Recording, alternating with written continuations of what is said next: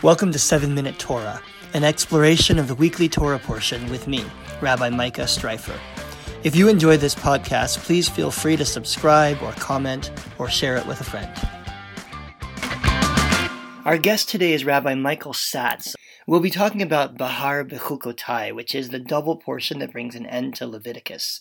And among other things, this parsha talks about the sabbatical year, that every 7 years you're supposed to let the land lie fallow without planting or reaping anything. And by extension, there's something called the Jubilee year every 50 years. Not only does the land lie fallow, but all debts are forgiven, land is returned to its original owners. It's like a big do-over for the entire society. All right, we are recording. Welcome to the program. How's the weather down there in Jersey? Well, today it is foggy and kind of rainy, but it's been spring the last few days. That's good. There's a lot of things I miss about Toronto, but I do not miss the winter. I really understand. Although they may not be as severe as they used to be, which we could get into today. So for our listeners, we're going to have the opportunity to get to know Rabbi Satz a little better after we talk about the Parsha, so stick around. We'll have some Q&A. But for now, I'll just say that you are the rabbi of Temple B'nai Or in Morristown, New Jersey. And we were rabbinical school classmates and colleagues in Toronto, and we'll have lots to talk about. So we're completing the book of Leviticus, and it ends on kind of a surprising note. While the rest of Leviticus was talking about sacrifice and priestly stuff, now we're talking about land rights, about the sabbatical year and the Jubilee. So what do you think's going on here? Why is this here? Well, I see it as like the centerpiece of the Torah. I mean, if you open the Torah, it's almost right in the middle. In Leviticus, the words of God are kind of helping the Israelites dream of what their perfected society will be. And I see chapter 25, which talks about the sabbatical and the Jubilee and redistributing the land and setting slaves free.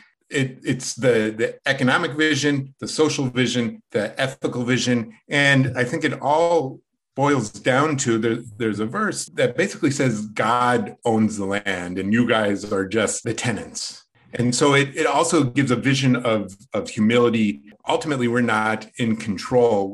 I don't want to say it's against materialism. It's saying materialism has its place. You can acquire land, you can have your farm, you should prosper.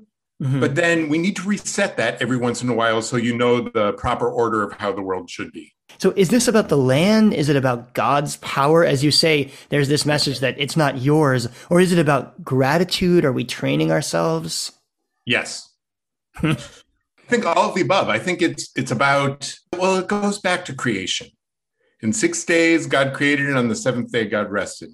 Mm-hmm. So there is the value of work, but work is not the ultimate value. The rest is the perfection. And the rest in the 7th year and then in the 50th year is not having to have possessions or material things. It's only relying on the relationship with God, which that's what faith is. And of course, the language of sabbatical year comes from the word Shabbat. Right. So we practice that every week. And then presumably, nobody knows if it actually happened, but presumably our ancestors practice it then every 7 years. So I guess every 7 years, every 7 days, every 7 years, every 7 sets of 7 years, you're practicing giving up control. You're practicing not controlling the world around you, not planting, not reaping. On Shabbat, on a weekly basis, not building, not controlling electricity. So you're kind of practicing letting the world be what it is and living in the world as it exists. Right. As it exists with a non-dominating relationship. Like, I don't know much about agriculture, but you have to dominate. You change the land. You order the land, but then on the 7th year, you stop and you live in harmony with the land. I have this theory that this is somehow about the conflict between food production and the hunter-gatherer lifestyle. Oh, for sure. Yeah. I mean, like Cain and Abel, that's about that, right? One's the shepherd, one's the farmer, right? The bad guy's the farmer. Who are the big heroes? Abraham was the shepherd, Jacob was a shepherd, King David was the shepherd, right? So like the shepherd is the one who is not manipulating the land. It's just, they're more of a hunter-gatherer. So it's more like Abraham the wanderer and the wandering in the desert than being settled. Like every 7 years, you have to become unsettled a bit. Right. Every 7 years, you revert to what humans were before we tamed agriculture, before we sort of tamed the land. Yeah. We revert to living in the land as God made it, or you might say as it exists in nature. And don't get me wrong, I'm not like all for paleo and things like that. I'm sure hunter-gatherers had very hard lives too, just like ancient farmers. But it goes back to about control, right? Who's actually in control, and recognizing that we as humans only have the illusion of control 6 days a week, and then on the 7th day we realize we don't have control, and you can still have a joyous existence. That's such a powerful idea, that we have to give up control in order to live in harmony with the world.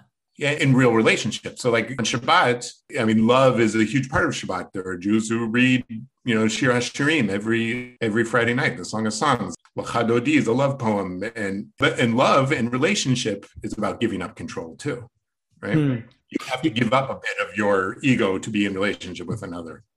Yeah, it's true. And you have to enter into the relationship as a partner. So the sabbatical year then is us entering into relationship with the land as a partner rather than as a manager. Right. And that ultimately leads to your relationship with God too. The people in the land of Israel were, they had to rely on rain, and it doesn't rain a lot in Israel. While in Egypt and in Babylonia, they relied on these great rivers, and they had canals and all this stuff. They had enough water, right? So the Israelites were always relying. That's why you see, especially like in Deuteronomy, about the way you act has to do with your relationship with God, has to do with how much food you have because of rain. It's all tied back to love, to giving up control and relying on relationship. And I'm assuming it was a scary prospect because people were often on the verge of starving, because it was not easy to make it a go as a farmer. And that's why it's built back into the chapter about giving up debts, about freeing slaves, about all of these things, because everybody lives a precarious existence. You might now be someone who's accumulated a lot of land and is therefore very rich and comfortable, but you might not be if it doesn't rain this year, right? Right. And I don't know if we modern humans can fully appreciate the precariousness of pre-modern life. Noah Yuval Harari writes about this in Sapiens, in one of his books, where he essentially says most humans in pre-modern times succumbed to famine and war and disease. And that even though there's plenty of those things in the world today, it just doesn't even compare percentage-wise to how people lived and how people died. Or at least less in the West, right? Right. So good. So let's talk about disease. I'm sorry, you're the host, but let's go ahead, talk about disease. It's this year. Are we going to have a reset? And I think that's what a lot of people are looking around thinking. We need to reset our relationship with the planet. And disease is certainly a part of that picture, but so is climate change. So are the oceans rising. So is agriculture. You were talking about Toronto winters. I'm pretty sure Toronto winters are not as severe as they used to be. In fact, everybody who grew up in Toronto tells me this is nothing compared to how it used to be. The world is changing around us, and in part because we've been trying to exert control over the world in these really managerial ways. And even we very rich people in the West are coming to realize that a virus can kill you. So even comfortable people see that life is precarious.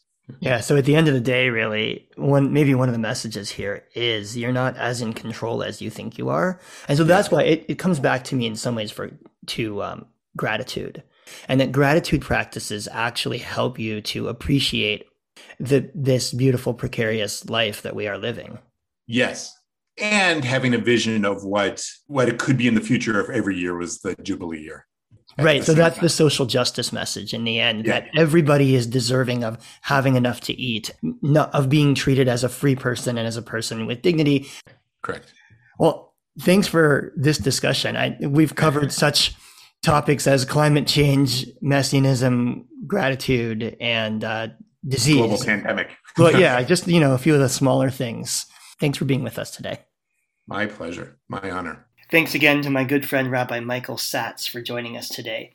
If you're interested in the rest of the conversation, please stick around after the credits. And as always, thanks for listening. and have a great week.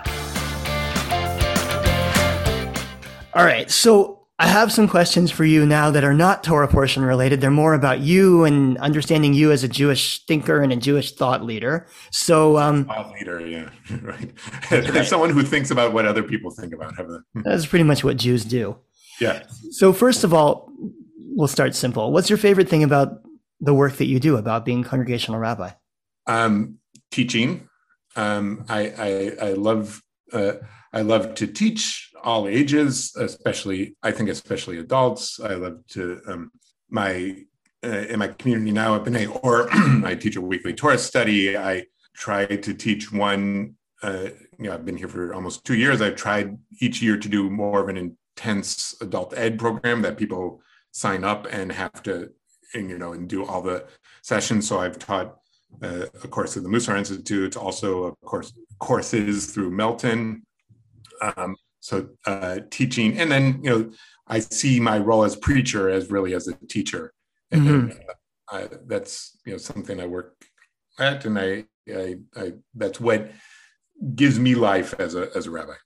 And are you finding there's a lot of appetite for Jewish learning, for people looking to delve into Jewish text? Yes, I think I've heard this from a lot of rabbis right now, that we're engaging more people through the pandemic online than before. And I think maybe, partly because of convenience, because we're online, but partly people are searching for meaning. Yeah, I agree. That's been my experience also. I think people are searching, and it's right here available in your living room, and people are just clamoring for the kinds of learning and the kinds of meaning making that I think that Judaism has always had to offer. Mm-hmm. So your rabbinate has been geographically diverse. You mentioned a couple places. I know you served the West Coast and the East Coast, US and Canada. You and I were colleagues here in Toronto. What have you noticed about that? Is Jewish life different in California and New Jersey, or in Canada and the US? Yes and no. I'll start with Canada. In Canada, or especially in Toronto where I was, it's, in Toronto, there's still kind of ethnic neighborhoods, even for people who, the immigrant experience is getting farther and farther away. So, when I lived in the center of Toronto, 8 out of 10 houses on my street had mezuzah on them. So that changes, it definitely changes the feeling. And, in Canada, people say, and I think it's true, that there's a lot more engagement with Israel, and people go on more trips to Israel, and therefore, and maybe have not fluency, but more familiarity with Hebrew. So that changes the feeling a lot. A lot more people go to day school at my large Reform congregation that I worked at Holy Blossom. Around half of our kids went to day school. So that changes the feeling of a community. Yeah, that's different from almost any American Jewish community. Yes, yeah. When I was in San Diego, it was very different, because San Diego is, we were the oldest congregation in San Diego, so we had families that went way back in San Diego history, but most of our people aren't from San Diego, if you will, right? So that was a big experience for me. I grew up in St. Louis, the 4th generation St. Louisan, and all of my family was around, and it was. In San Diego, it was much more people who became involved in the synagogue, I found, were searching for Jewish family a lot of the time, because their parents lived in Detroit, or their parents lived in, the older generations lived out east or wherever, Chicago, or, and so in California, that really changed the feeling of the synagogue, that the synagogue really, Judaism became even more synagogue centric there, because we were helping people create ties more so than family, right? Yeah, I had a similar experience in Charlotte, North Carolina, which is also a transplant community largely. And so I grew up in New Orleans, and as you know, now I live in Toronto. In Charlotte, I found that most people who were members of my congregation were not from Charlotte, which meant, Yeah. like you're saying, they really were looking for the synagogue to be a family. When I moved to Toronto, I discovered that all of a sudden people have multi-generational Friday night dinners with Yeah. grandparents and great grandparents and grandchildren. And so the synagogue serves different purposes. It serves an Yes. equally important purpose, but it's not your family exactly in the same way. Although I have found in my small congregation, it is more of a Yeah. family. But I think people have their family nearby. So the synagogue, they're looking to the synagogue for different things. Yeah.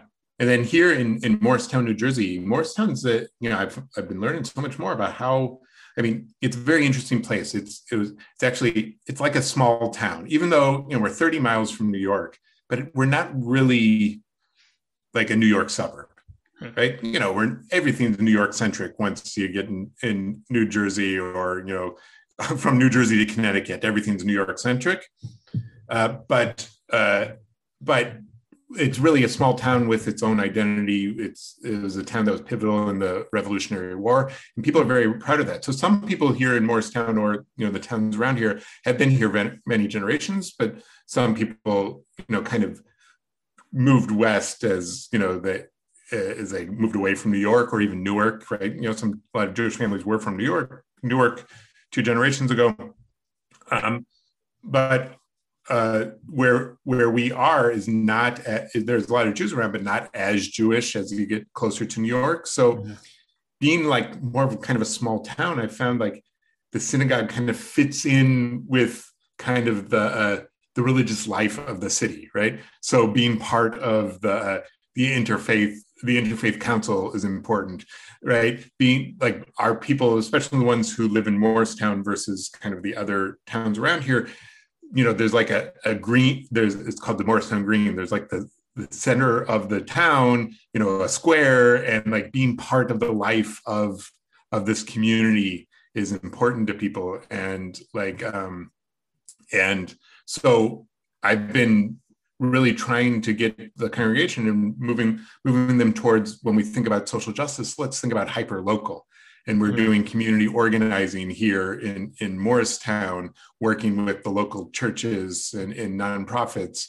And so we're talking about criminal justice reform, hyper local. We're talking about mental health issues and housing issues here in our town. So it's like being in a place like this it helps you think about these things much differently than being in the huge mega city of Toronto, right? Or, yeah, I can see that. I'm chuckling a little bit to myself about Morristown as moving west of Newark, I guess. No, of course. I grew up in St. Louis, the gateway to the West, and I lived on the West Coast, right? But west from New York, yeah. I understood. Yeah. Okay, a couple questions about you. Is there one Jewish ritual that you find particularly meaningful? It's kind of, I may blow Reform Jews' mind, but I wrapping tefillin in the morning. Oh, really? How come? I think, I try to have, it's hard, it's weird, but it's hard for rabbis to have a personal prayer life when they are, the star of the show sometimes, right? When praying with the community. So I try to have a personal prayer life, personally, and wrapping tefillin for different. I'm going to give a story, if you don't mind. So my grandfather, who was Orthodox, my mom's dad,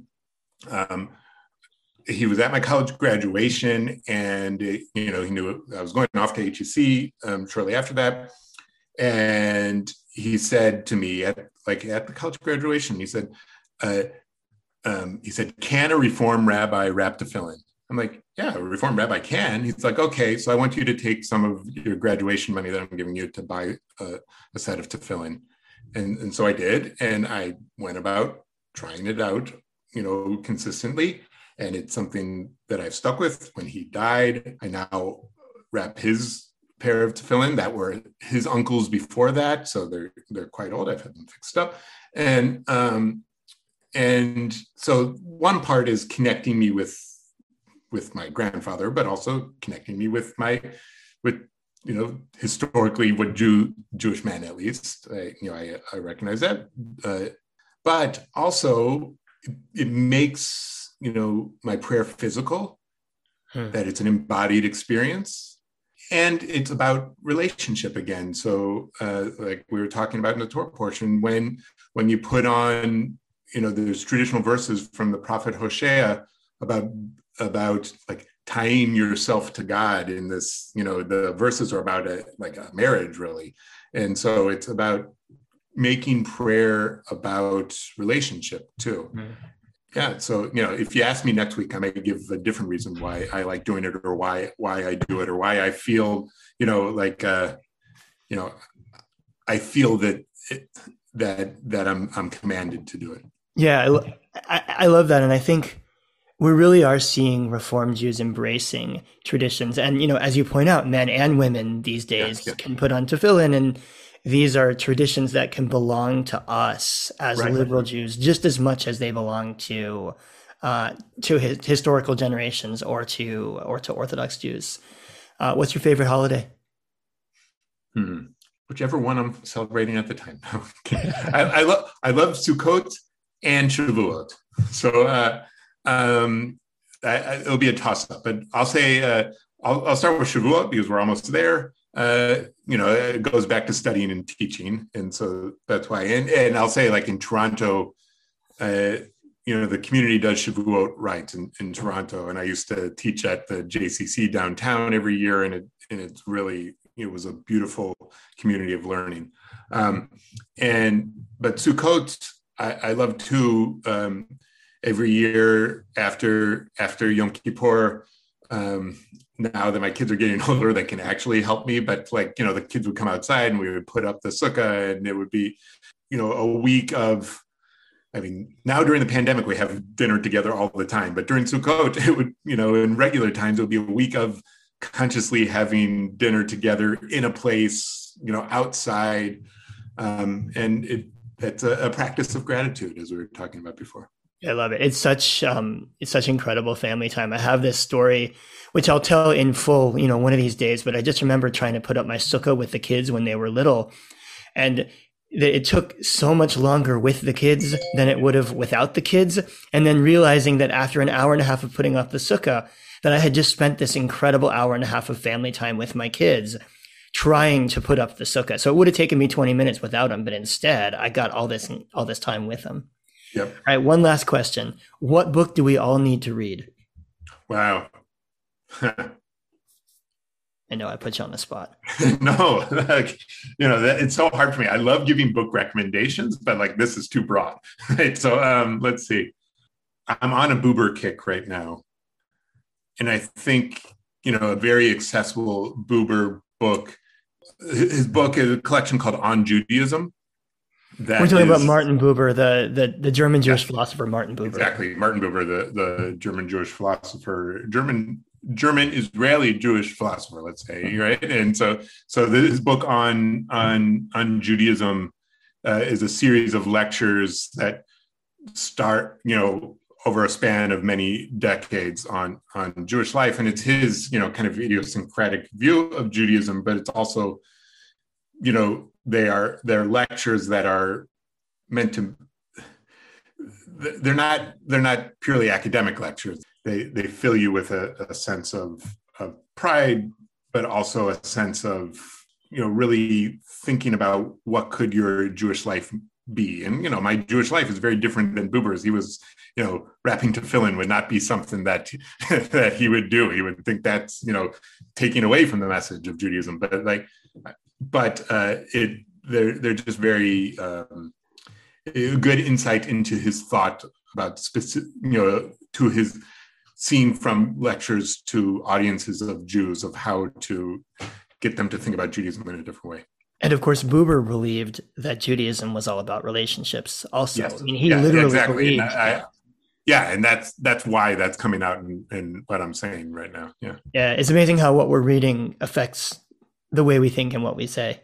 Yeah. I mean, I'll say right now, I'm reading this by Buber, Kingship of God, which I've heard is, like a very central piece to his thinking, but it's a much more dense kind of academic work. Mm-hmm. But his kind of philosophy comes out through the academics too. Right. So. Well, thanks for the recommendation. Rabbi Michael Satz, thanks for joining us today. It was a pleasure. It's nice catching up with you.